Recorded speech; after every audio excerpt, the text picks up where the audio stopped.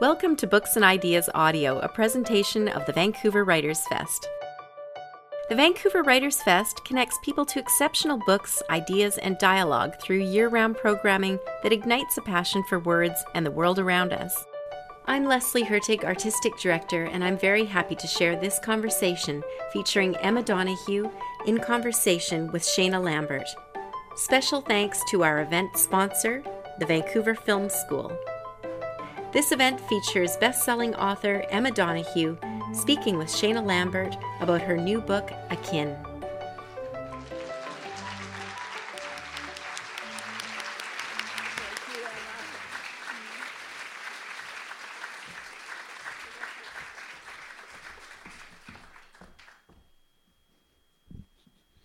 Wow, this is a full room. Yeah, it's really And really it's like lovely. sitting inside a model of the solar system as well. How beautiful.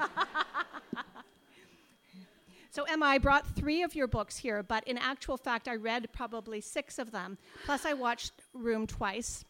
And, Wow. you know, it was all such a feast. It was a complete feast to live inside your head for the last month. And I guess what I wanted to start with was a question about your philosophy of writing.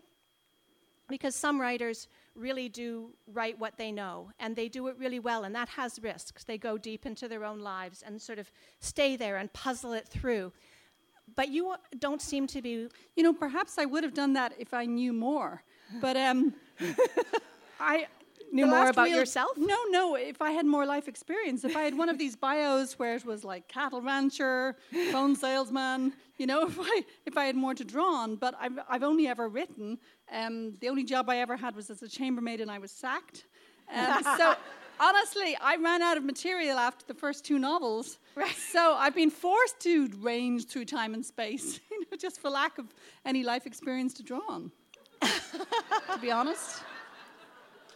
And Emma, do you feel as though it does come with some kind of ethic around, like, writing into the skins of other people is a meaningful ethical act? I do actually, yeah, because there's a big emphasis on you know, writing authentically from your own community, and that can be an important thing to do. But I also think writing books that connect people with material that isn't familiar to them or that isn't easily relatable, I think that's very worth doing as well. So I absolutely love getting people into the heads of the obscure in particular. So I suppose I write a lot of revisionist historical fiction where I'm saying, come with me to past times, but instead of meeting, you know, the cowboys in 19th century America or meeting Mark Twain, you're going to meet a petty criminal who got shot in a bar and they never managed to find out who did it. Or, you know, come with me into the head of a deaf child in a 19th century Irish cottage who would go on to become a Victorian children's author. So I love leading you into the minds of the obscure, yeah. And also when I write about real people, I feel a real ethical imperative to get it right, you know, not to misrepresent them, because often they're such obscure people that there's no biography out there about them. So in a way, my fiction is having to work as biography, and I always give very detailed sources at the back so I can say, look, you know, go find out more about them yourself, or you write your own version. I don't own these people. So it's funny. It's an ethically complicated business, but I do feel this urge to sort of speak up for the dead. Especially the unfamous dead, you know. I have huge admiration for people like Hilary Mantel, who managed to take the famous dead and create such a fresh account of them in novels like Wolf Hall. But I would find that overwhelming. You know, too many sources, too many biographies. I love you know, long, obscure, and preferably died young. You know, And you've done that just with grist to my mill. Yeah. And you did that with frog music, and you did that a lot in your book Astray, where you look at different, like, short stories, little vignettes of people from all across time, really. So many different times. It's absolutely stunning how you... And can you tell us about your research process for that? I just do a huge amount of research for whatever I'm writing about. You know, my modern stuff, paradoxically takes just as much research because I don't have a very good memory. So I was writing once about a flight attendant. It was basically the story of how I came to Canada, but I thought I'd give myself a different job, you know. So I made myself very glamorous and, you know, hair down to here and a different job, you know. You see, I get to live vicariously through my characters. But anyway, you would think, having sat on so many airplanes, I would know what flight attendants do all day, but I had no idea. So I had to study blogs by an American Airlines flight attendant about all the ways in which passengers annoyed him, and then I looked up complaint websites in which passengers complained about flight attendants. So yeah, I have to research everything, and I just do an unlimited amount, and it's never over because you're always going back to check more or to generate more or to answer more queries. But then of course I throw away most of it. Often. You know, I'll be reading one of my novels aloud, and I see a one-line reference, and I go, "Oh, that's the thing I spent a week researching." Right. You know, but it's left an almost homeopathic trace. You know, it's the one tiny little vivid detail which you wouldn't have found if you hadn't done the week's research. Right. And when you get the first seed of a book, for instance, with Room. Can you just describe like how it falls into your mind and how you decide that it's going to be, say, a novel or a short story or a play? Yeah.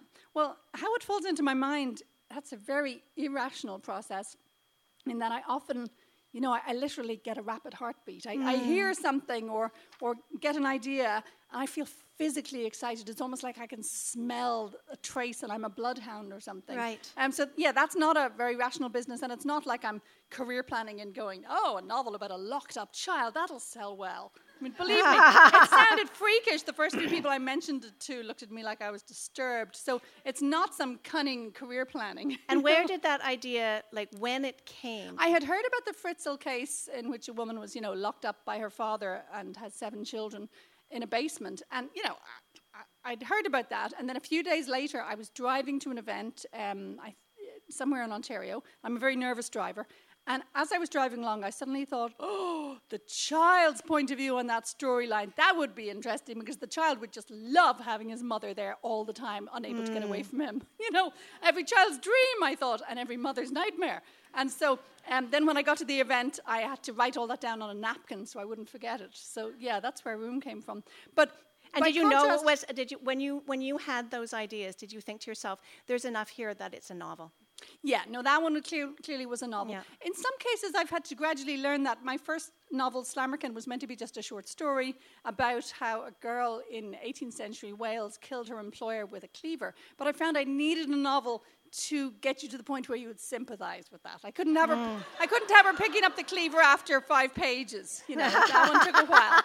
And again, I was saying to Shana that a couple of times I've written a short story about something that really is good enough material for a novel, but I didn't want to spend that long with it. So once I wrote about an 18th century Scottish cult where they all locked themselves up in a barn and stopped eating and waited for Jesus to lift them to heaven. And I just didn't want to spend 2 years of my life with these people. You know, in the increasingly fetid barn. So I made that a short story.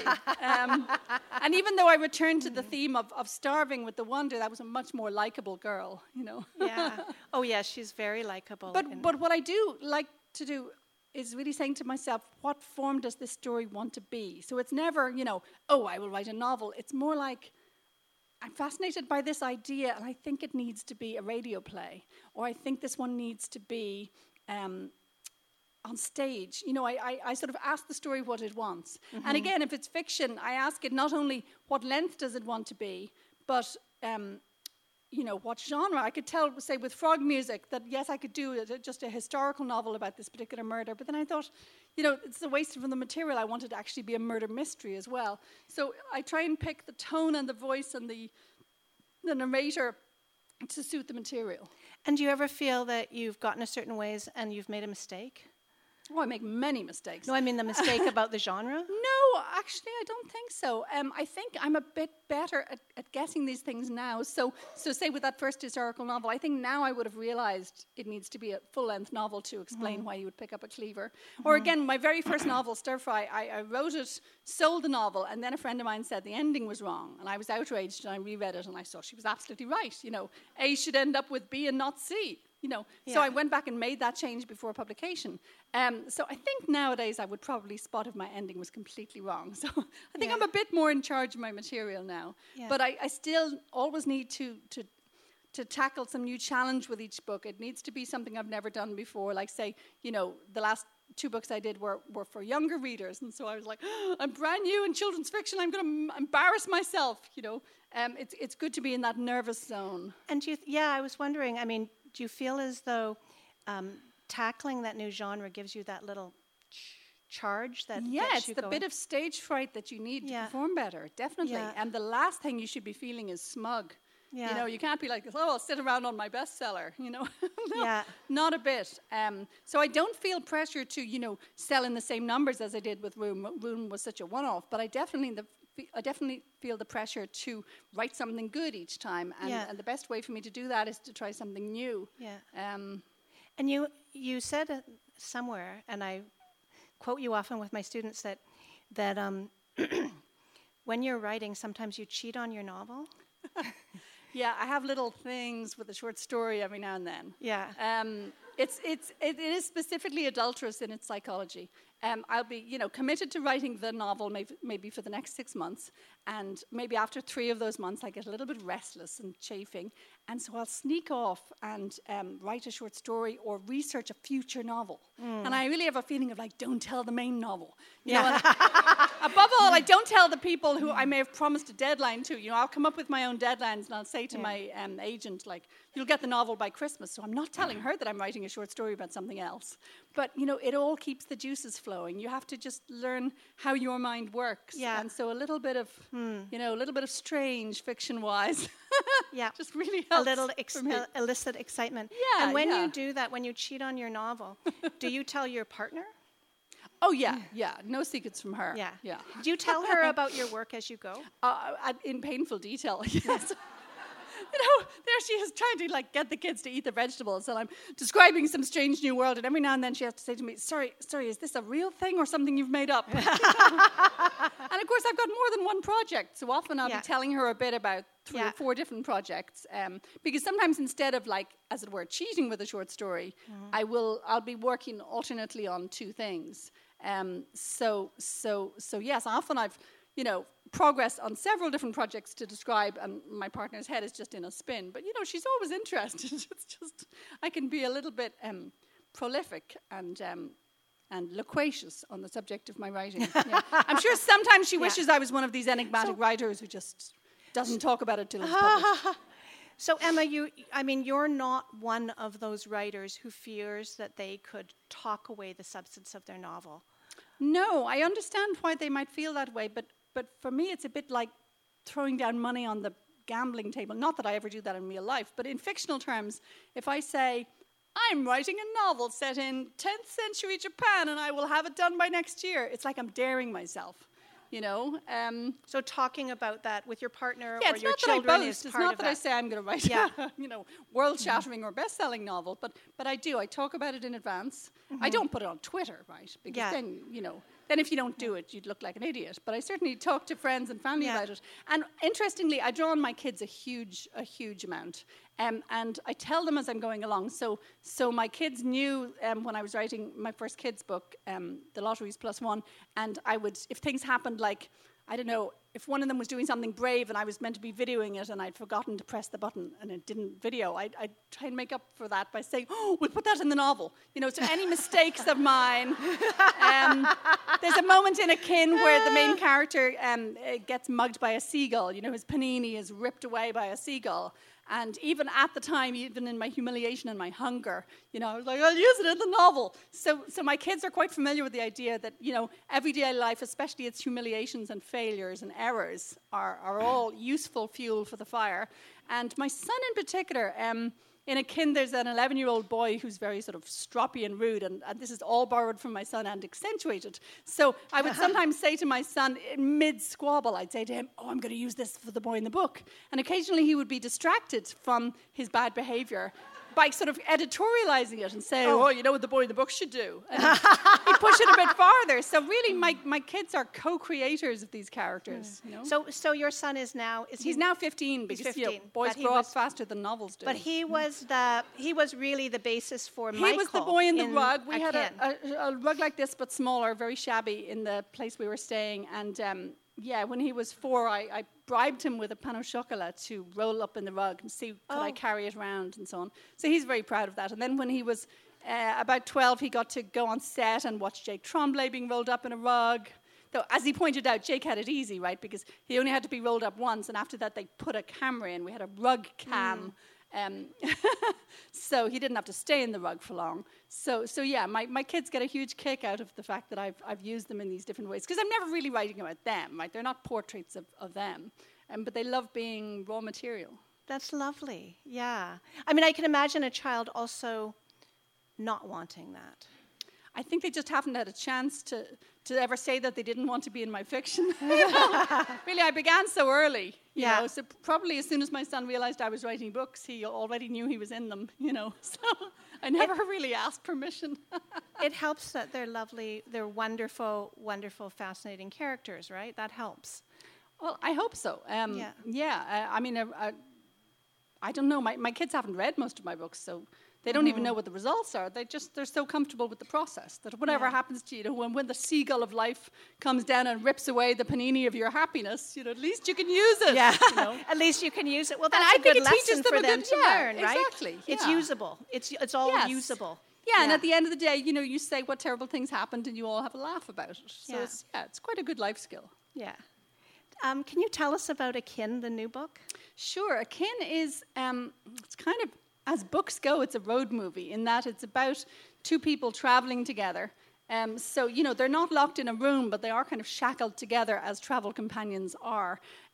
It's my first contemporary one since Room, and it's about a 79-year-old former chemistry professor called Noah, he's long-time widowed, and he lives in New York, and he's about to go visit Nice in France, where he came from as a small child.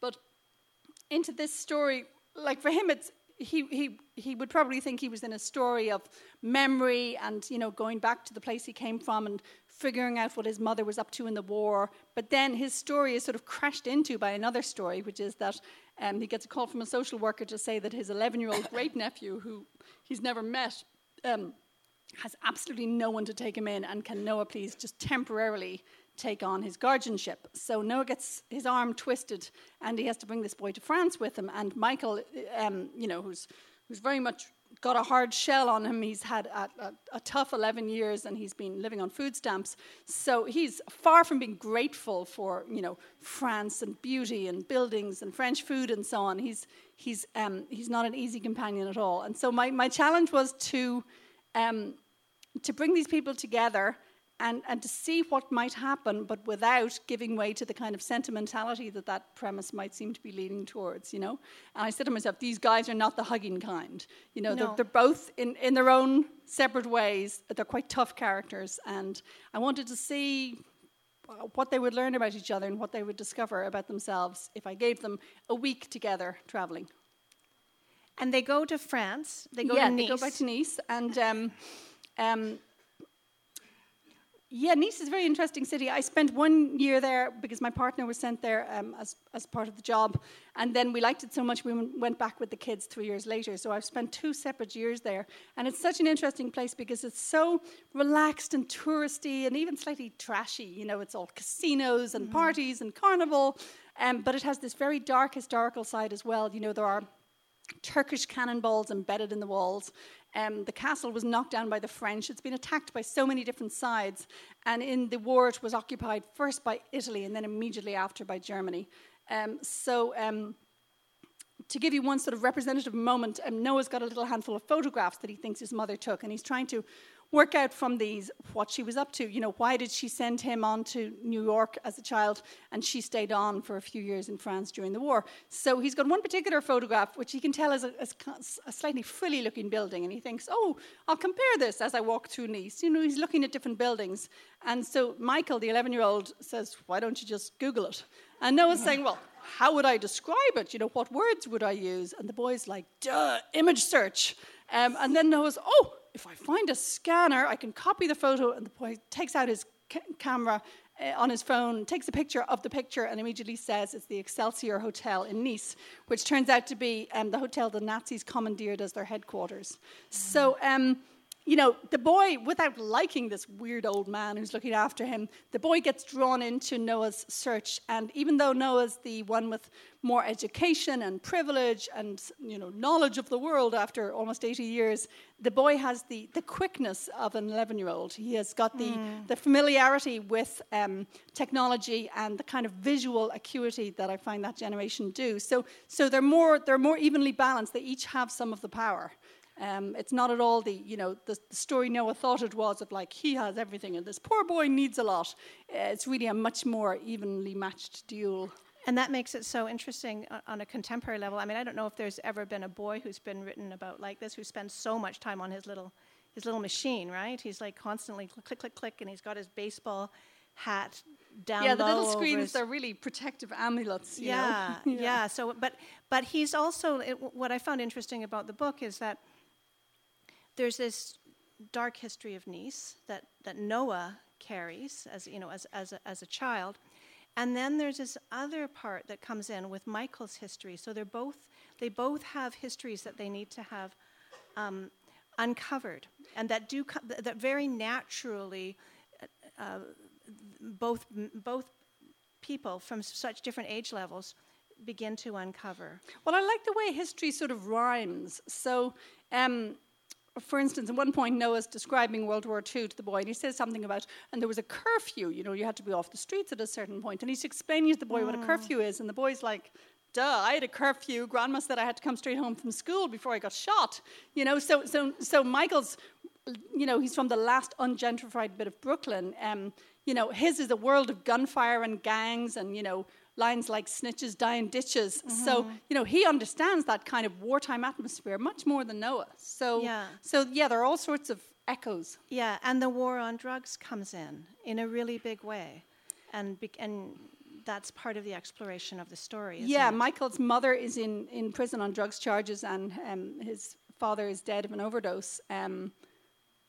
I was just reading the most astonishing figure that in Canada, I'm going to misremember this, but it's something like every couple of hours a Canadian dies of an overdose. I mean, it's like the most massive source of death at the moment, and yet was barely mentioned. So I chose the drug war because I wanted to find some contemporary parallel for the kind of, awful, unsettling situation of Noah's childhood in World War II, but I didn't want to go for any really neat parallel. So I didn't want to go for a war between countries, and I thought it would be interesting to take the drug war, as they call it, as a similar sort of site of, agonizing over loyalties and the police. Are the police the good guys or the bad guys? What are the ethics of your dealing with a kind of oppressive, occupying force? Yeah. And what's really interesting, you just have to all buy the book, but one of the things that's very interesting is how sort of hidden under the surface there are these two very strong women. Yeah, I mean, my fiction has tended to be known as kind of women-focused. So this one happens to be about an old man and a boy, but I wanted their mothers to be crucially important to them. I mean, the reason Noah is a man at all, I suppose, is that I was interested in starting with the idea of this mother and what she did in the war. Because, we tend to ask these questions about what did Daddy do in the war. I thought it would be really interesting to look at a woman's kind of hidden war life. So then I thought, okay, what if her son is now... He would be nearly 80, I thought. Can I do that? And then I thought, okay, I can try and write a character that old. And Emma, you mentioned in the afterword that you were quite inspired by Matisse's daughter? Matisse, the painter, lived in Nice for many decades, and his daughter was this sort of impeccable helper to him. And then when World War II broke out, she just went off and joined the resistance and never told her father. He was trying to stay out of politics. So I thought it was fascinating that war could really bring something out in a character that character had no idea she had before. The idea of our morality as being contingent, that the times bring out new things in us. Though I have to say, I did a lot of, when I was writing this novel, I was trying to establish the whole sort of spectrum of, the resistance in France, who were maybe 2%, And then the ones who were actively anti-Semitic and would run off and volunteer information to the Nazis about their neighbours. And then in the middle, there was a huge group who the French called attentistes, wait-and-seers.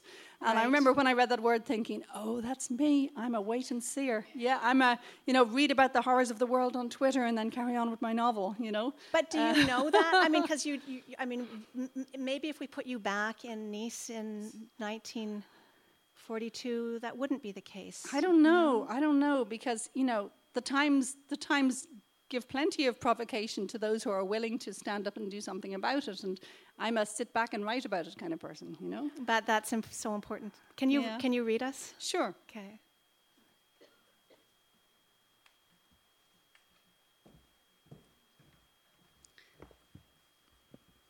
I'm going to read you a little scene set in a restaurant in Nice. There are a lot of restaurant scenes. They've been there a couple of days now. Where we go. They passed a papeterie, a purveyor of fine stationery, which claimed to be by appointment to Her Majesty Queen Victoria. It seemed as if everybody who was anybody had come through Nice sooner or later. No wonder Noah's photographer grandfather had never needed to leave. The city was a playground, a stage set, a still point in a turning world. Oh, that aroma, how it took Noah back 3/4 of a century. Soca, there it was, squares of thin gold that a woman was digging out of her dish the diameter of a truck wheel.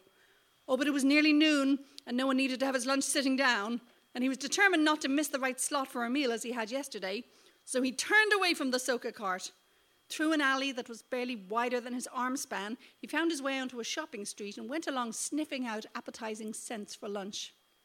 Gross, said Michael, who was eye to eye with a whole-spitted pig.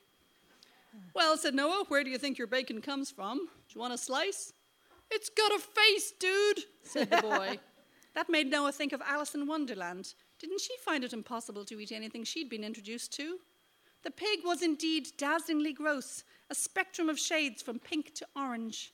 A blackened string like a prisoner's chain bound it, sunken and burned right in. Noah held up his cracked phone and took a close-up through the greasy glass. Noah picked a little bistro for their lunch simply because its chalk menu offered testicules de mouton pané, crispy fried sheep's balls, he translated. Order them, begged Michael. Sorry, said Noah, not in the mood. And not for tête de veau avec langue either. That's calf's head with its tongue. Michael gagged. At their table, Noah dithered over the menu. Tripe, a terrine of foie gras, rabbit in its sauce. He loved that French idiom, as if each dish rightly had only one proper sauce. He said, rabbits can have several hundred great-grandchildren in a year. Nightmare, said Michael. Did the rabbits feel a glow of dynastic pride, Noah wondered, or had they no idea that these younger bunnies were anything to them, just more competition for the limited grazing? Michael rejected everything that Noah suggested he might like to eat, and there was no kids' menu here, nor credit card payment or even phone bookings, he noticed from the chalkboard. It was the bistro that time forgot. Aha, he said as he turned the card over. Look, pizza margarita, you'll like that? I don't want any margarita, said the boy. No, that's just the name for a cheese pizza in France. Okay, said Michael. He wanted Noah to order the escargot à l'ail, just so as I can watch. But Noah wasn't in the mood for snails. They're intersexed, What now? Said the boy. Snails, said Noah. They each have a tiny penis and a vagina right by the head. Michael's eyes narrowed. You know a lot of stuff, but most of it's sick, he said. That was a fair comment, Noah thought. He finally picked loup entier cuit à la planche, monkfish cooked on a plank. Though after the proprietor had taken their order and got back into the kitchen, he realized he'd confused the words. Lot was monkfish and loup was sea bass. Since he couldn't taste the difference, really, what did it matter? Michael said, why does everyone touch that thing on their way out of the restaurant? He looked where the boy was pointing. It was a little hunched man in bas-relief. He's called Gobbo, said Noah, the word floating back up from his childhood. You rub his hump for good luck. No way, said the boy. The pizza arrived startlingly fast and seared with black from the wood-fired oven. It smelled so good Noah somewhat regretted ordering the fish. Michael glowered. He said, I knew there'd be goddamn margarita. He said, just basil leaves for a garnish. Noah lifted one off with his fork. Well, I don't eat fucking garnish. Michael gouged them out and flicked them onto Noah's plate. Noah wished his wife was alive. Well, what was new? Not that Joan would necessarily have known what to do with Michael, but at least the challenge would have been shared, even halved. What merciless fate had decreed that Noah turn 80 in this brat's company? He ate the basil. So the boy's moody this week, he told himself. Bereaved, jet-lagged, hadn't he good reasons? Is your pizza acceptable otherwise, he asked. Too flat, said the boy with his mouth full, and they kind of burned it. Leave that there.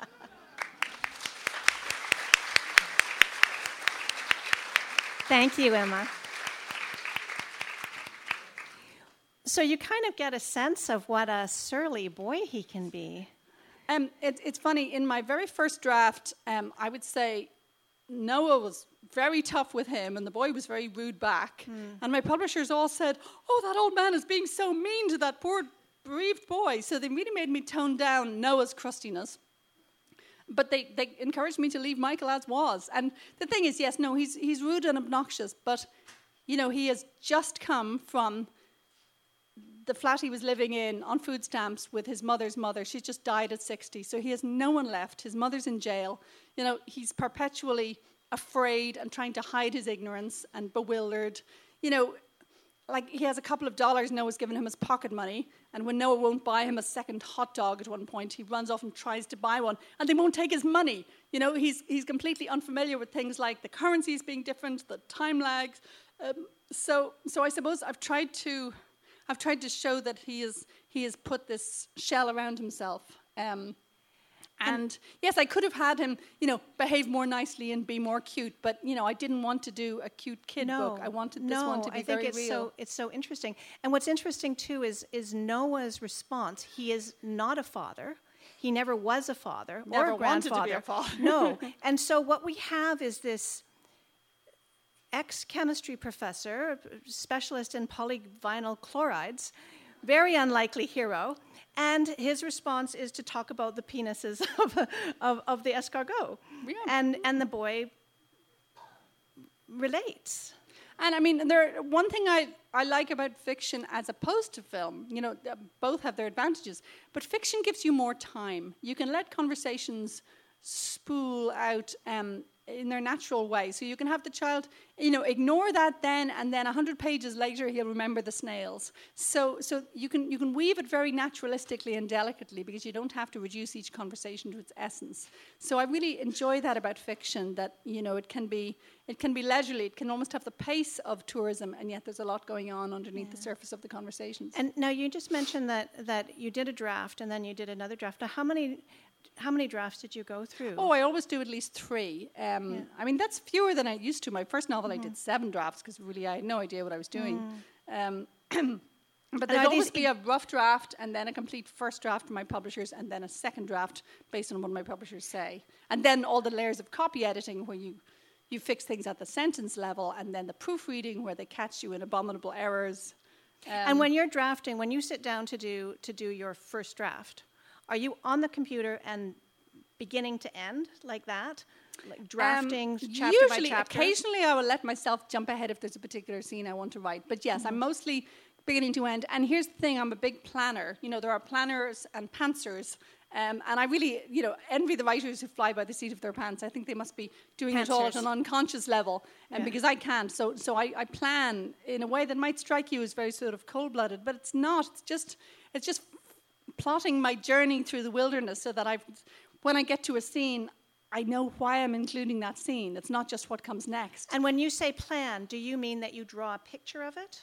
No, I mean, I would have sort of written a kind of a list of what scenes come where, and I'd have said to myself, you know, those 2 scenes in restaurants are too similar, so let's put that one in the last chapter instead, or let's cut that one out. So it's almost like a storyboard that you've got. Exactly, of the whole yeah. piece. I use a good program called Scrivener, and I would have little files on each scene. So really, by the time I'm drafting a scene, I know basically what I'm up to. Now, of course, things still change once you have them talking to each other. And dialogue is a wonderfully unpredictable element. You know, it's like turning up the heat under a scene. But I do at least plan, you know, what they're going to do and why, because I I find I can't structure a novel well without that level of planning. And I remember reading E.M. Forster said that when he writes, he needs to write towards the mountain. The mountain is the thing that's waiting for him. But when he gets there, the mountain changes. So is that the case with you? Do you find that by the time you reach the end, the end has altered, or do you... Sometimes, or sometimes things have developed between characters as you go along. And it's not always me who sees it even. For instance, as a sort of backstory to Michael, I had the fact that his father has died of an overdose, and I wasn't particularly questioning that. I just saw that as a fixed element of his backstory. And then my agent said to me, like, "Oh, I don't believe that was simply an overdose." So I thought, okay, what does she know I don't? That's ridiculous, you know. So I went back and read it, and actually I realized there was some ambiguity there. So there was room for that to be as a little sort of sub-mystery. So maybe you dropped that in there, and she saw that, but you hadn't tightened the focus on that yet. It could be. Yeah. Or again, with my last novel, The Wonder, there's a nun in it who's very silent and is just the kind of secondary nurse figure.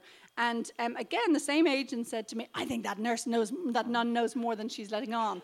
And there's always a moment where I'm like, How have you been talking to the nun? She's my character. It's not even published yet. How can you know? But yes, if I go back and read it, then there's some room for ambiguity in the dialogue. And this is a really terrific agent. Yeah, That's no, wonderful. These questions are so helpful. And again, editors have asked me superb questions which make me complicate and rethink and make something more subtle. Yeah, because in both those cases, those are very interesting parts of the novel that then get developed. And they're teasing out what's there. They're not saying, stick in an airplane. You know, they're not saying, add something new. They're just kind of did that same agent say something interesting about Room at some point? Room changed very little.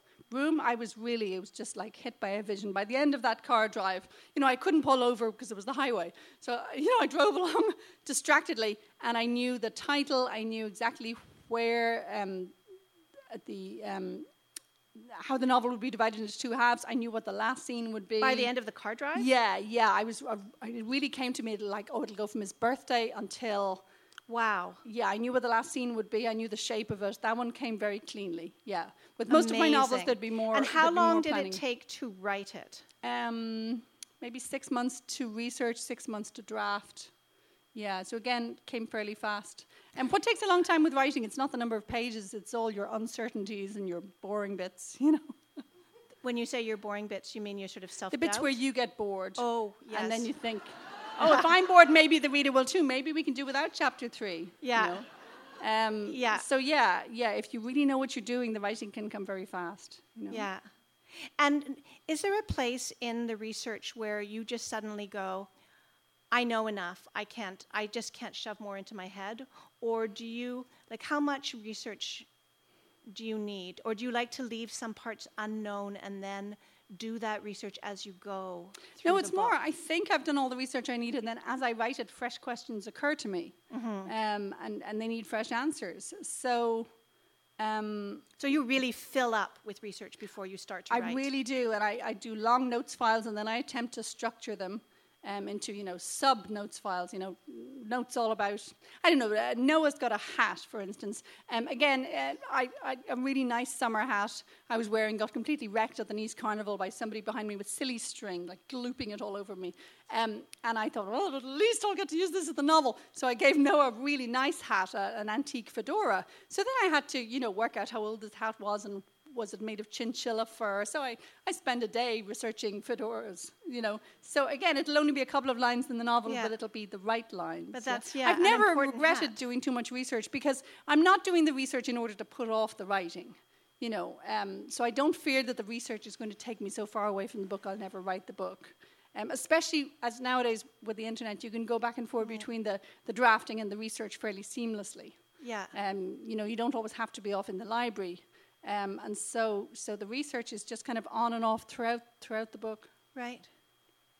And we wanted to talk also about the adaptation, the process of adaptation, and focusing in on Room. You did the screen adaptation for Room. It was Was it your first ever screenplay? I had tried writing screenplays, but I had never had one produced, so it was the first successful screenplay. Yeah. And I hadn't tried very much because it can seem like a very hard world to get into. It's a bit of a closed world. It's far more kind of specialist and surrounded by jargon than other forms of writing are, you know. So what made you decide to do that with Room? I just had a feeling with Room that it could be a gripping film, and I didn't want anyone to do it badly. I thought it could be a really, you know, sappy or a really rapey film, because, you know, film is visual, so anything to do with, you know, like rape in a dungeon could obviously get way more trashy once the camera is involved. So I thought I can't let down the fans by letting them make a bad film of this. Yeah. So I just wanted to ask a question. How many people here have read Room? Okay, so good. Cool. And that's wonderful. And what about, this is among the 2 million sold. And what about seen the movie? Okay, also. Okay, so good. So we're talking starring local hero. So let's get really into this then. We were so relieved to find a Canadian child, by the way, because we were under the Canadian funding rules. We were only allowed 2 and a bit Americans. So we had to cast the adult first because children grow teeth. You know, and we had this running joke about how we'd rip out his teeth if he started getting big teeth. We never had to. No teeth were in fact removed in the making of the film. But what I mean is, so we cast the adults first. So we cast Brie Larson, she was an American. And then we had to find a Canadian child, because if we didn't, then the child would have to be the second American. So casting Jake Tremblay from Canada, who was the perfect child actor, allowed us then to have Joan Allen as the mother, and then William Macy was our cameo role. You must have been so thrilled with the casting. Oh, wasn't I? Yes. And also what's really nice was, because I worked very closely with it was a small production company from Ireland called Element, who are now doing splendidly, like they did that film, The Favourite, as well, since. So what was I going to say? Because I worked very closely with them and I tried not to make a pain of myself. They would do things like they would share casting videos with me. You know, so I didn't. You know, I never thought I would get to be part of that, to see. And did you have a role? Like, did you have a say in the casting? They consulted me and everything, but I didn't try and, you know, throw my power around. Not a bit, because I really believe in the kind of auteur theory of film, that a really brilliant film is the director's vision. Yeah. So you know, we were all swapping ideas, and we talked about so many different actors for Room, but I never tried to be like, you know, I get to decide, because, you know, the director is the one who makes the film. And what about Brie Larson? I mean, she was so amazing. And I know I read, or I saw an interview with Lenny Abrahamson, the director, and he said that they were so drawn to him, and perhaps you too, to her, because she didn't seem like she was acting. That she had this quality of being so, just embodying the character. Was that something that struck you? Oh, she gave everything she had. She would spend her time off writing a teenage scrapbook diary of her character, you know, for the one shot where you see her filling in the scrapbook. She would make the scrapbook herself? Yeah, she let the hair under her arms grow. Okay? For a Hollywood actor, that's a big deal. That's like serious bodily modification. But I also heard that she went into her own house for a month and stayed there and didn't leave. I think she sealed herself up a bit. Yeah. And above all, most important thing she did was, she and Jake, our kid, got together, you know, 10 days before filming, and they played a lot of Lego. They really got to know each other, because, you know, what was crucial was to suggest that absolute intimacy between mother and child. So she really befriended him, and that was the single most useful thing she did. So her performance and his, they're kind of dyadic, like a mother and a baby, you know. They each produced their best work in that context of just playfulness and intimacy. Also, another interesting thing, Lenny, our director, said to the funders of the film, I need to make this film in order, which is not usually how films are made. Usually it's just like, we'll do the 3 helicopter scenes all together. But he said, I need to film this scene from the beginning to the end so that it'll make sense to the child. And he admitted to me afterwards that he just wanted to do it that way. You know? Oh, really? It was so pleasurable for all of us, because you could literally see, you know, the child getting more confident on how everything was different in the outside world and so on. It made absolute sense to do it, you know, almost like a play rather than the way film is usually made. Well, a couple of things. I mean, there's so much to talk about in it, but one of the things was, I remember Lenny Abrahams also saying that people go into the film with the idea that it's going to be so dark. And then they're so surprised because it's actually so life-affirming. And I think that's I think that's why it's so moving. It's so incredibly touching on so many levels because of that, because it's so unexpected that this is actually going to be about love. You know, you think it's going to be about horror. You think, oh, they're stuck in a room. It's just going to be this awful thing. But in actual fact, it's about this very tender love. And not only that, but incredible bravery of this mom to create this world for this boy where he's safe. Yeah, Lenny really related to the story as a father of 2 small kids. And the reason I knew that I would be safe making the film with him is that he did a really unusual thing. You know, usually in the film world, people kind of keep their cards close to their chest and they just say that maybe their people will meet your people. You know, it's this kind of negotiating. Right. Lenny wrote me a 10-page letter out of the blue describing the film he would make. He put all his ideas on the piece of paper. Before he became the director. Exactly. He said that. And I read it and I was like, oh yeah, this guy's a genius. Right. And he would make the same kind of film that I want to make. Right. So you know, that's again so un-Hollywood. You know, just to expose yourself like that and say, this is the film I would make, will you let me? You know, and I hadn't heard of him before, but that letter completely won me over. He obviously really, really connected with it. He did. Yeah. And I knew that he'd make a beautiful film of it, you know. Yeah. I think writers often find the experience of having their work filmed really bruising, especially if they're not involved, you know, because they go along and see it and it's obviously been through so many changes that they recoil. But if you are involved, it can be a really enjoyable process because you're not trying to just preserve, even if my initial impulse had been, must save this from being a trashy film. And then I got so enthusiastic about the process of telling the story again through light and through faces, you know, because film is made of different stuff from a book. Yeah. So I was never like looking at each page of the book and thinking, how do we keep this? You know, it wasn't like that. I sort of set the book aside and said, okay, let's tell the story again visually. Okay, so let's talk about that for a second because in the book, I mean, the book is this first-person point of view from the boy in the present tense. And, I mean, right from the first page, you know, as you'll remember, bed is bed with a capital B, and carpet is carpet with a C, because these are the only ones he's experienced. Well, it's kind of, I was trying to think what would the natural religion of this kind of 2-person civilization be, and I thought it's atavism, where every object has a spirit. You know, that's how he would see it, you know. If there are 2 things, he'd say those are the glasses, but if there's only 1 table, it would be, hello, table, you know. It's so sweet. So then you had that to change into in the movie. Yeah, and a movie is never going to be entirely from one point of view, because if it is, like if you attach a GoPro camera, then it's gimmicky. So I knew the movie was going to be much more of a 2-hander, for instance. So even though Jack is in every scene and we don't include anything he wouldn't see, you're still not quite in his head. There's one scene where he's asleep and she's crying and crying. Oh yeah. I suppose he's there, but he's asleep. Yeah. And he's asleep, and so then we get to see her grief. Yeah. And it was interesting too. I felt like with the book, because it's so much inside his head, all Ma's, the brilliant Ma, all her bravery is siphoned through him. But when you see the movie, you get to see her. I was really relieved that the movie would be much more of a 2-hander, because a lot of fans had written to me begging for more about Ma, or would I please tell the whole story again from Ma's point of view. And I feel there have been a lot of books about, you know, locked up women, so I didn't want to do that myself. But I could see that, you know, the fans wanted just more of her. So it was lovely to be able to do that, to really, you know, through Brie Larson, let Ma as a character really step into the light. Yeah. Because, in the book, you know, it's also filtered through Jack.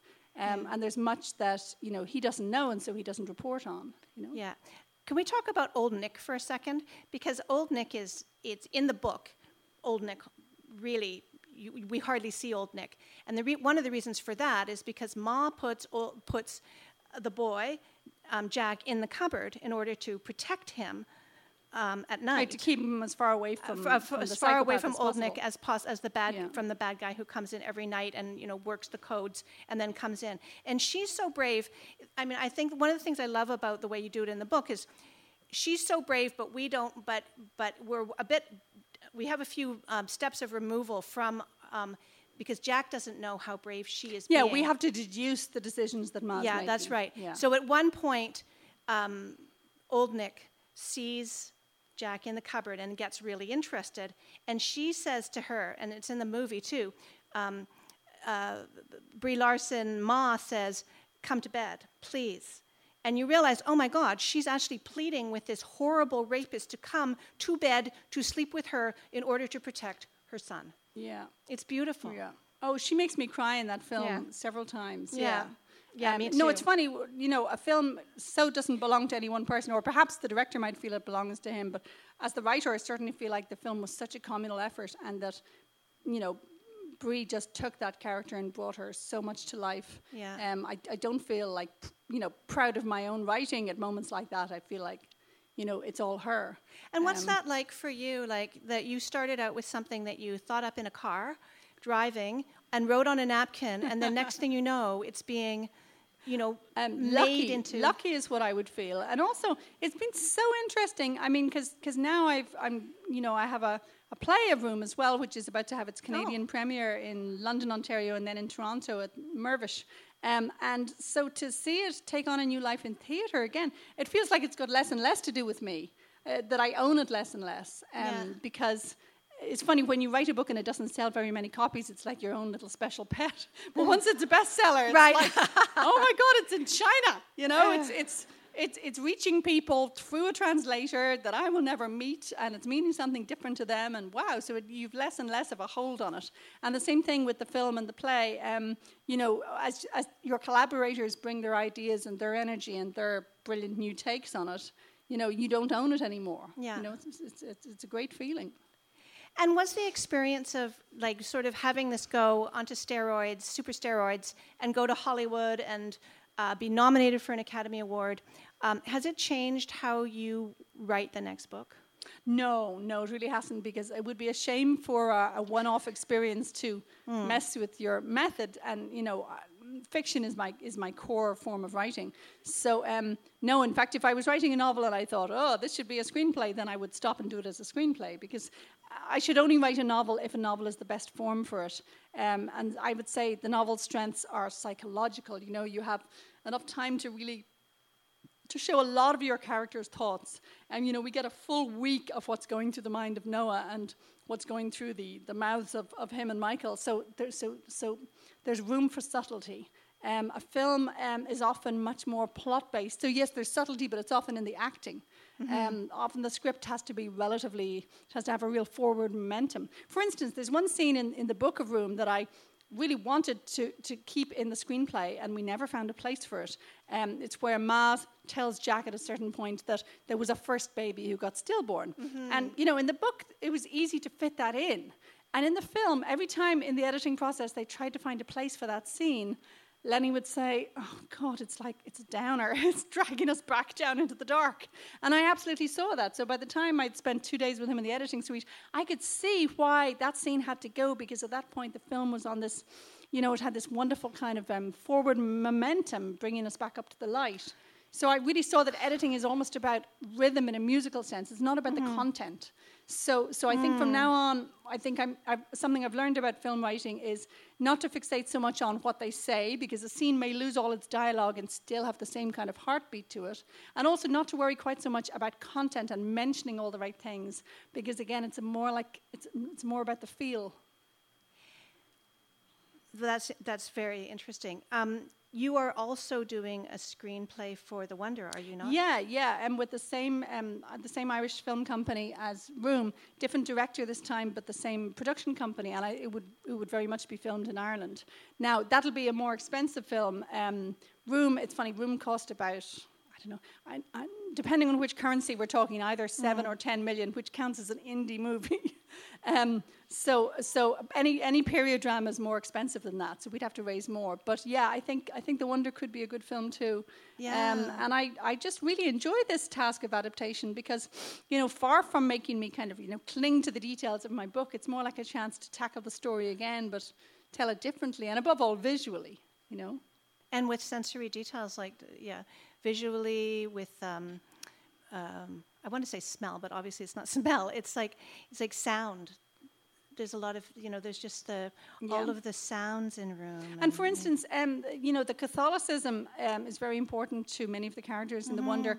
And in the book, it's mostly verbal. So there's lots of prayers, lots of songs. It's a very verbal kind of religion. And I wanted it to be more pictorial in the film script. So I'm finding ways in which you can go to different locations, like graveyards or a standing stone, where the idea of their faith is kind of written on the landscape in a more visual way rather than them always talking about it.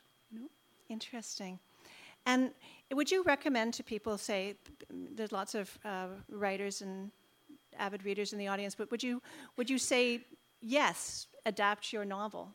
If they've written a novel. If you have a genuine enthusiasm for film, you can't be snobby about it. You can't be thinking, a book is always better. But if you love both forms, And I would certainly, I've kind of, private mission, which is whenever I meet a woman who's written a novel and she says to me, there's some talk of it being filmed. I always say, do it yourself, because the film industry is still horribly male-dominated. 87% of films are written by men still. And when you say do it yourself, you mean do the screenplay yourself, I right? Do, absolutely, because there has been a real tradition of, the professionals, the full-time screenwriters who are usually men, taking it away from novelists who are women. And I think really, if you can write a novel, you can certainly write a screenplay. So. And after they write, the screenplay, then they take it to their agent, or they take it out into the world. Or they might wait till it's sold, but then say, I want to be the one who writes it. So, the process can vary, but I think you should start with the assumption of, if the novelist wants to have a go, why not? It's no harder than any other form of writing. Right. And novelists are not always going to just blindly cling to their first version of something, Yeah. Do you think that having two homes, as you have, coming from Ireland, now being a Canadian, has helped with your sense that you can exist in so many different worlds? Yeah, it's definitely made me more of a world traveler in terms of my writings. Sometimes I think, I've ended up bewildered and not knowing where I am, in that occasionally if I'm writing a line of dialogue, I can't quite tell, am I using an idiom or grammar that's Irish, English, Canadian, or American, and I need to literally look it up, So sometimes I envy writers who are just so rooted in their place, their spot on the earth. But mostly I like roaming free, and I love the kind of challenge of, okay, can I write a novel, set in something like 19th century San Francisco, which I've never done before. I love, not just getting all the details right, but getting the kind of rhythm of the character's language right. So I love these challenges. And yes, I think emigration helped. And I lived in England for 8 years as well. So I've emigrated twice, never very daringly, right? It's not Shanghai, it's Cambridge and then London, Ontario. I don't want to exaggerate the heroism of my task, obviously.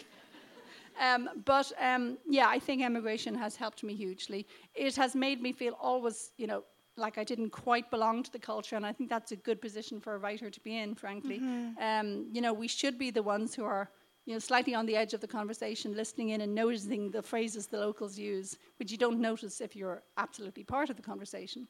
There are times when I feel a little bit confused and how did I end up so far from home, but all in all I think it's been very good for the writing. I think it's helped. Yeah. Well, you often do hear about writers who write their best stuff when they leave the home that they come from, like James Joyce. That's right. It's funny, I've been writing more about Ireland recently after a long phase of books that weren't set in Ireland. It's funny, the pull of the homeland. But on the other hand, Canada has been so good for me, It's partly because in Ireland I was like that lesbian. I know it seems odd, but, because I was one of the few who would comfortably speak about being in a same-sex relationship, I really was pigeonholed as, the lesbian writer. And I came to Canada and they were instantly asking me about my use of the past tense in my fiction or something. And I'd be like, right, I'm just a writer. I'm just a writer. That's what civil rights does, It actually allows the minority to become part of the whole thing.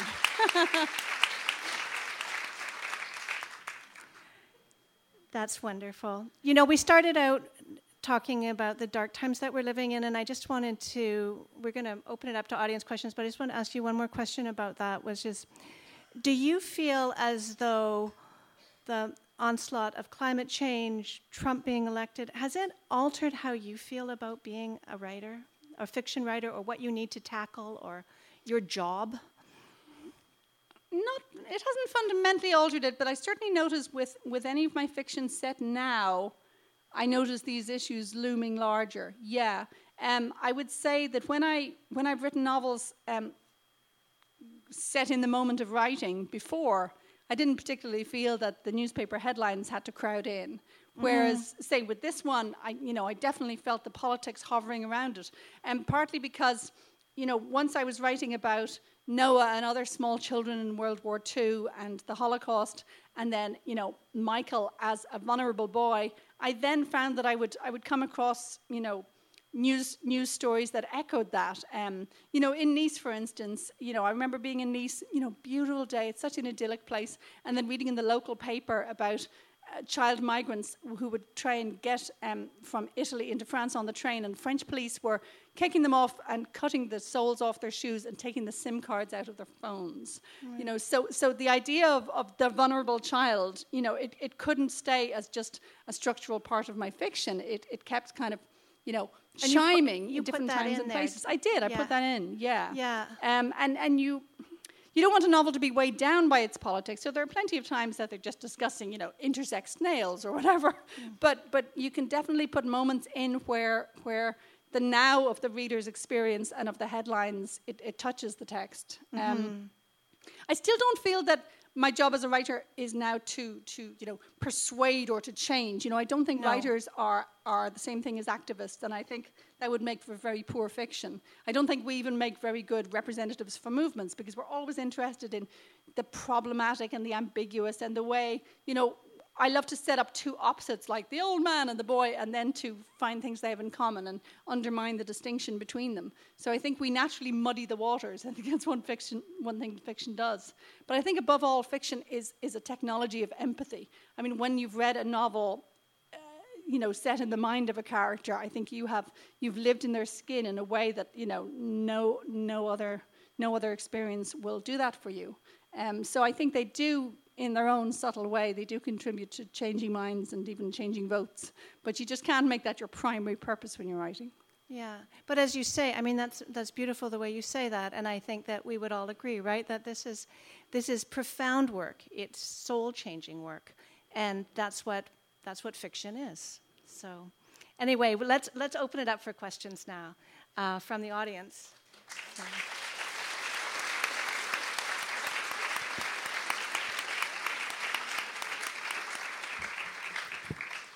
So if you have a question, just put up your hand, and there's somebody at the back, and if you don't mind standing up, and I'll probably repeat it unless your voice is really loud, because we also need it on the recording.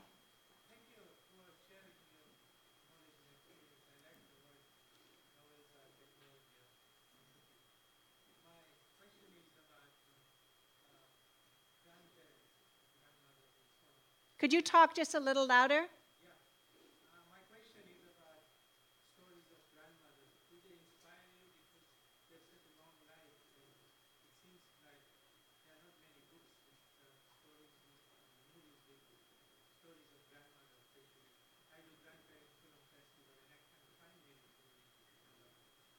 So, the other issue is about you are living in Canada with a lot of these racial groups of people. Do you get any stories where you include people in African, Asian background? I got the first one, which is writing about grandparents, particularly grandmothers, and asking Emma if she focuses on that. And the second was people. Is that a source of her inspiration? Yeah, I'll answer the grandparents one first. It's funny, I didn't have particularly intense relationships with my grandparents, but I notice in my kids' books, The Lottery is set in Toronto, where a grandfather has to move in with all these, this household he doesn't know and these grandchildren he's never met. And then with this one, I seem really preoccupied with that. I think it's because writing a story across two generations like that, it's a great way to look at not just how age makes people different from each other. You know, the biorhythms of a 79-year-old will be different from those of an 11-year-old, but also generation, meaning like what time in history did you come along? So, you know, an 11-year-old is an 11-year-old, but an 11-year-old who's on Instagram has this kind of weird, you know, sophistication. They've just about heard of everything, though in a satirical meme form, you know. Whereas, you know, Noah's generation, you know, were marked by the war. So I think the grandparent-grandchild thing is just a great way to look at how generation and age make a big difference to human character. But also it's a great way to suggest a relationship which is partly chosen, because, you know, parents have to look after their kids, whereas once you're one generation farther apart than that, it's more, you know, discretionary. It's less obvious that Noah would have to look after this child. It's a weird situation that he gets dragged into it. And so that makes it more interesting than just the kind of more obvious parent and child thing. As for Canada and its multicultural makeup, I have found that very inspiring, particularly in my children's fiction. So The Lotteries, it's 2 books set in Parkdale in Toronto. We had a 4-person family, a gay couple and a lesbian couple, where, you know, that the parents are variously Jamaican, Indian, Mohawk, and Scottish in origin. And I really had fun with making that family. I think they describe themselves as a multiculti raggle-taggle crew. And the grandfather calls them Mongols. And the oldest boy says to the others, like, don't worry about it, Mongols make the best character dogs, you know. So I really liked playing with Canadian multiculturalism in a slightly utopian vibe there in middle grade fiction, which again has quite a sort of cozy feel to it. Because sometimes you want to write sort of grittily realistic fiction about racial tensions, and other times you just want to create a world in which everyone can thrive. More questions? Yes, here in the front. I was really intrigued by what you said about how you welcomed the opportunity to adapt a story and tell it again, as if the story itself is a thing. Do you know what I mean? Not just your ideas. And this morning I was reading something in the paper. It was another storyteller, and he was describing human storytelling as a river. A river with really no beginning and no end. And we tell the same stories to each other over and over and over again. But maybe this storyteller stands on the right bank, and that storyteller goes into an eddy, and this storyteller goes into a tributary. And he calls those storytelling traditions. And so I was wondering, with your really clear idea of the story as a thing, is there a tradition of storytelling that you identify with that kind of fuels your creativity?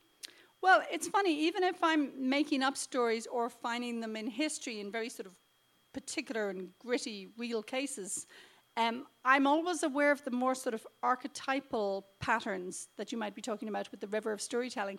As a child, I was obsessed with fairy tales, and I particularly loved spotting the similarities. You know, that like I'd read a Russian fairy tale and go, oh, that's the Selkie one about the woman from the sea, you know, and then it would turn up, you know, on the Pacific West Coast in a different format. So I loved the idea of the kind of the hidden DNA of stories. And I remember coming home, you know, as a maybe 8-year-old and saying to my father, who was a literary professor, like, oh, you know, I found these little stories that turn up over and over. And he said, oh, yes, you know, look at the folk motif index. And I realized somebody else had got there before me and had spotted and identified these patterns. But yes, I find them fascinating. And maybe because I have an academic background, you know, I was going to be a prof and did a PhD and then finally realized I could just write for a living. Amazing. But anyway, so this means I often sort of see the kind of more traditional pattern in what I'm writing.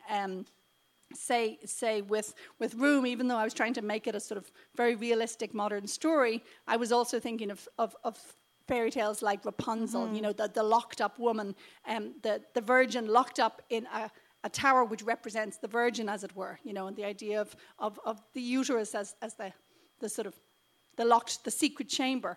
And you try not to make these sort of archetypal overtones really obvious, but they're there. They give an extra little kind of thrill to the story if the story if you can taste that water comes from the river of stories, yeah. But as for the way I talk about a story as if it's a real thing and I didn't write it, no, it's a funny thing. Like, you make up people, you make up characters, and then you find yourself sometimes arguing at public events. Somebody's going, he wouldn't do that. And I think, this is amazing. You know, I made this person up just out of my words, and now we're talking as if it's a real person, you know, who I clearly am not the expert on. And same thing with stories, you know, I make them up, and yet they take on such realness if you do them right, that then other people, you can get a film director going, no, what needs to happen is this, and you realize, okay, I don't own the story anymore. It has wriggled away from me, you know. So actually, it's a bit like those stories of, you know, the gods forming us out of clay, and then we start to move. Yeah, there's a moment when your story walks away from you, you know. That's lovely. It's spooky magic. Yeah, and it is definitely magic. Over here, yes.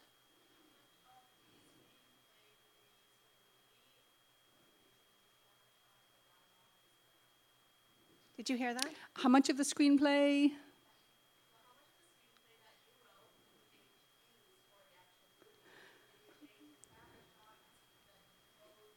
Yeah.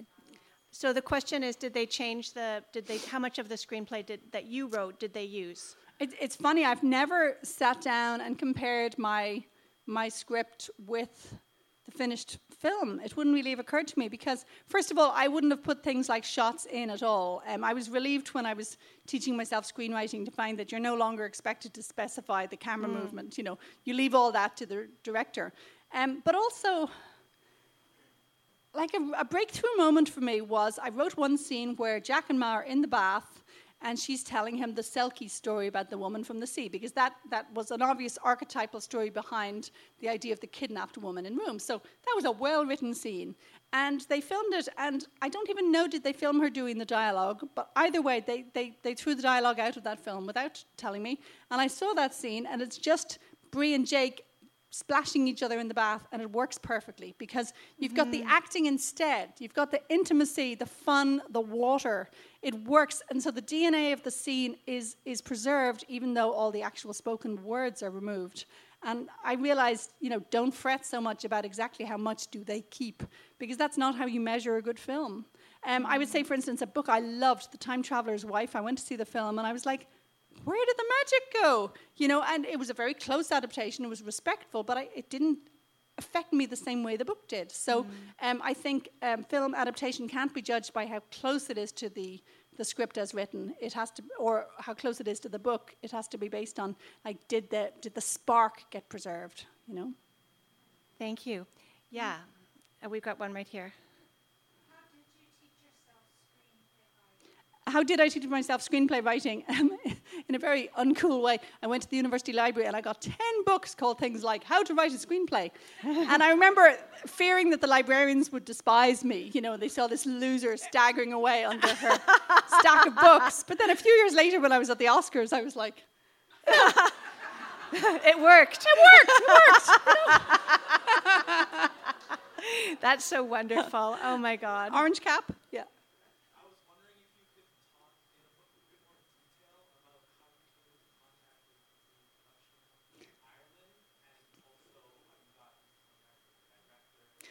Sure. The process of forming the team to make room, yeah. It was a very unusual way of proceeding.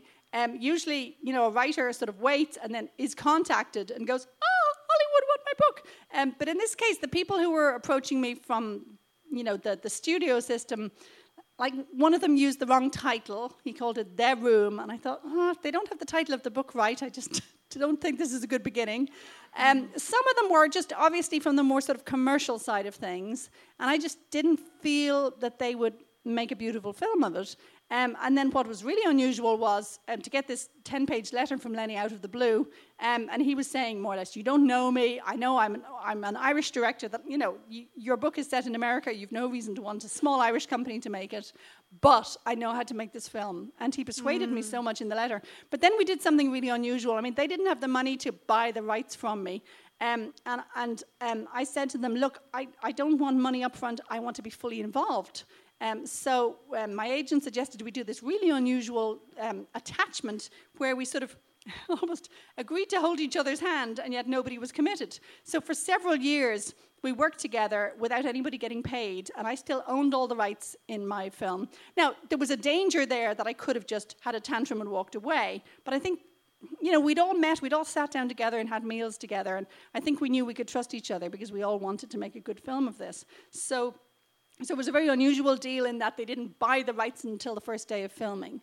But that meant that they didn't have to raise money early. They didn't have to go sell a chunk of it to anyone. And that meant that Lenny Abrahamson, our amazing director, he was able to really keep his artistic independence, because if you have to go and sell a chunk, you are letting other people have a vote, and so he never had to go get a studio's help.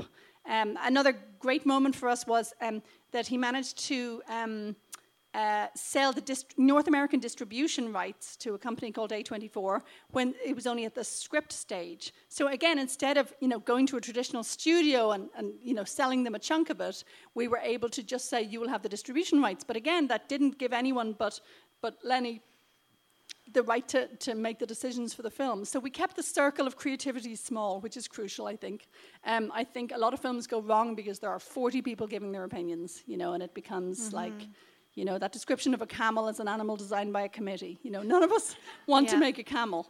And a moment that really made me realize how lucky I'd been was I met a screenwriter from the Moore studio system, and she said to me, were you allowed to contact your director? You had his address. And I realized for her there were 20 suits in between, whereas, I was working so closely and directly with him. There was such intimacy there.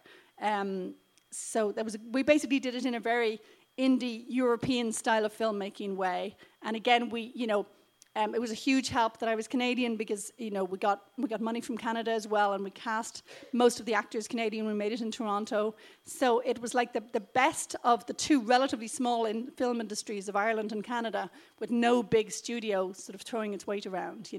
So it was really done in the indie system, and then that's why it was so sweet when we got all the way to the Oscars, because we never expected to. It was this little Irish Canadian film.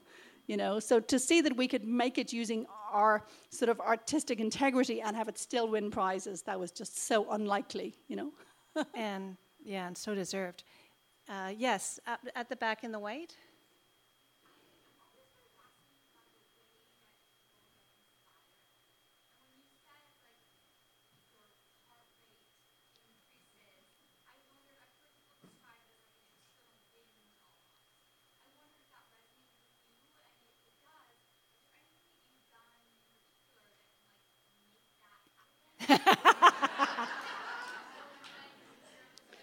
That's a fantastic question. That is a great question, because, when we describe the more kind of visionary moments of inspiration, it can sound like, oh, it just happened to happen to you. But actually, you need to be there and listening before the muse visits. Yeah. I read widely and voraciously. I talk to people a lot.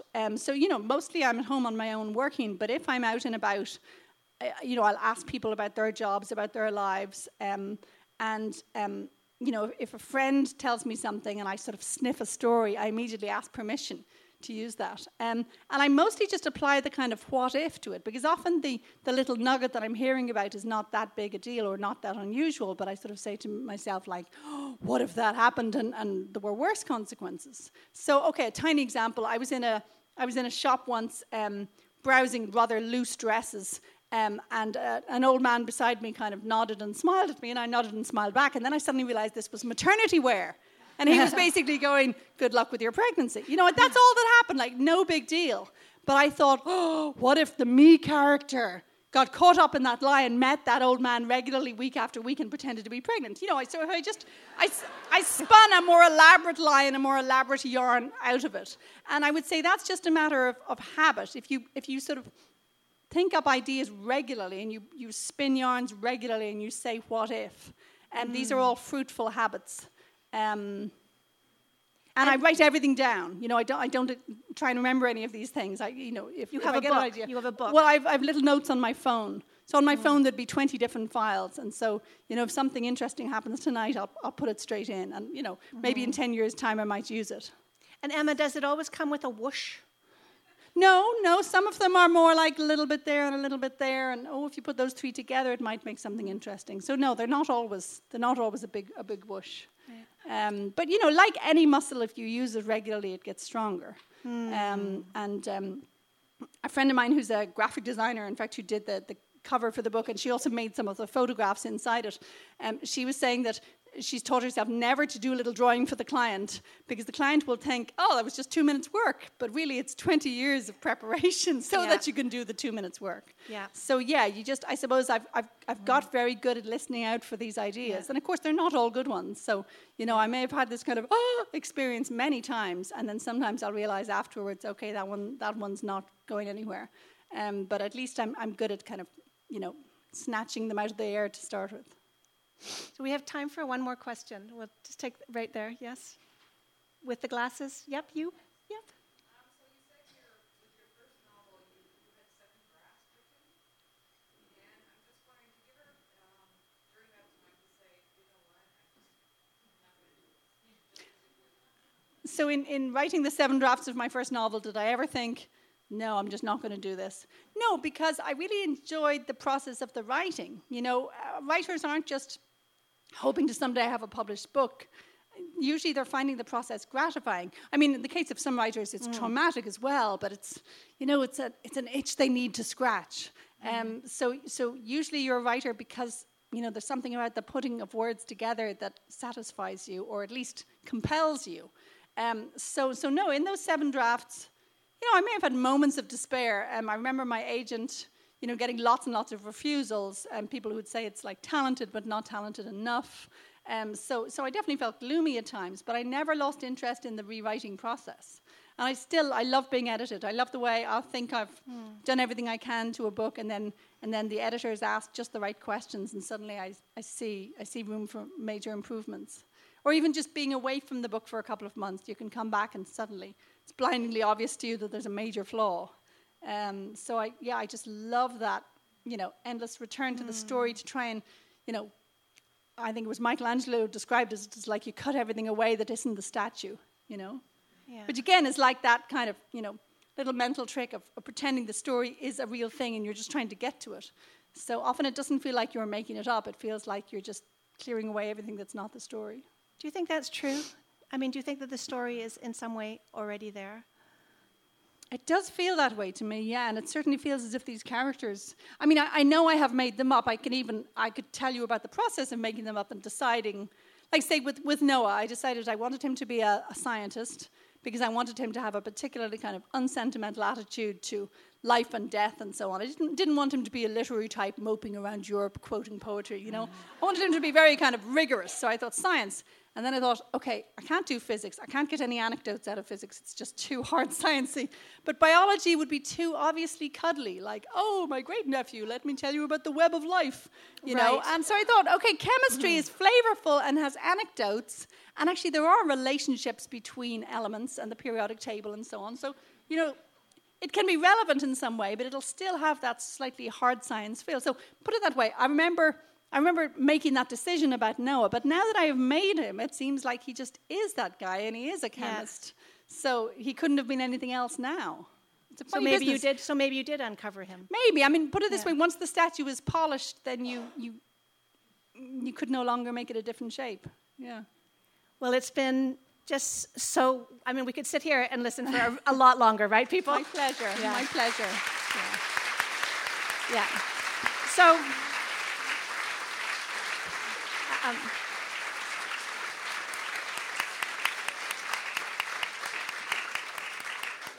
I think out of this, we do feel like we have a lot of tips on how to move forward if we're writers. We also have some courage, don't we, people? Because this level of creativity just makes us feel better about being human. So Emma's going to be at the back signing books, and don't forget to buy a book, and don't forget to fill out your feedback form because every single one is read. And thank you so much for being such a great audience.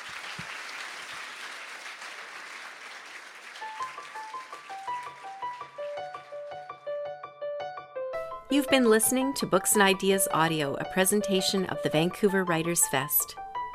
You can find Emma Donohue's book Akin wherever books or audiobooks are sold, including through the Vancouver Writers Fest's Libro.fm store.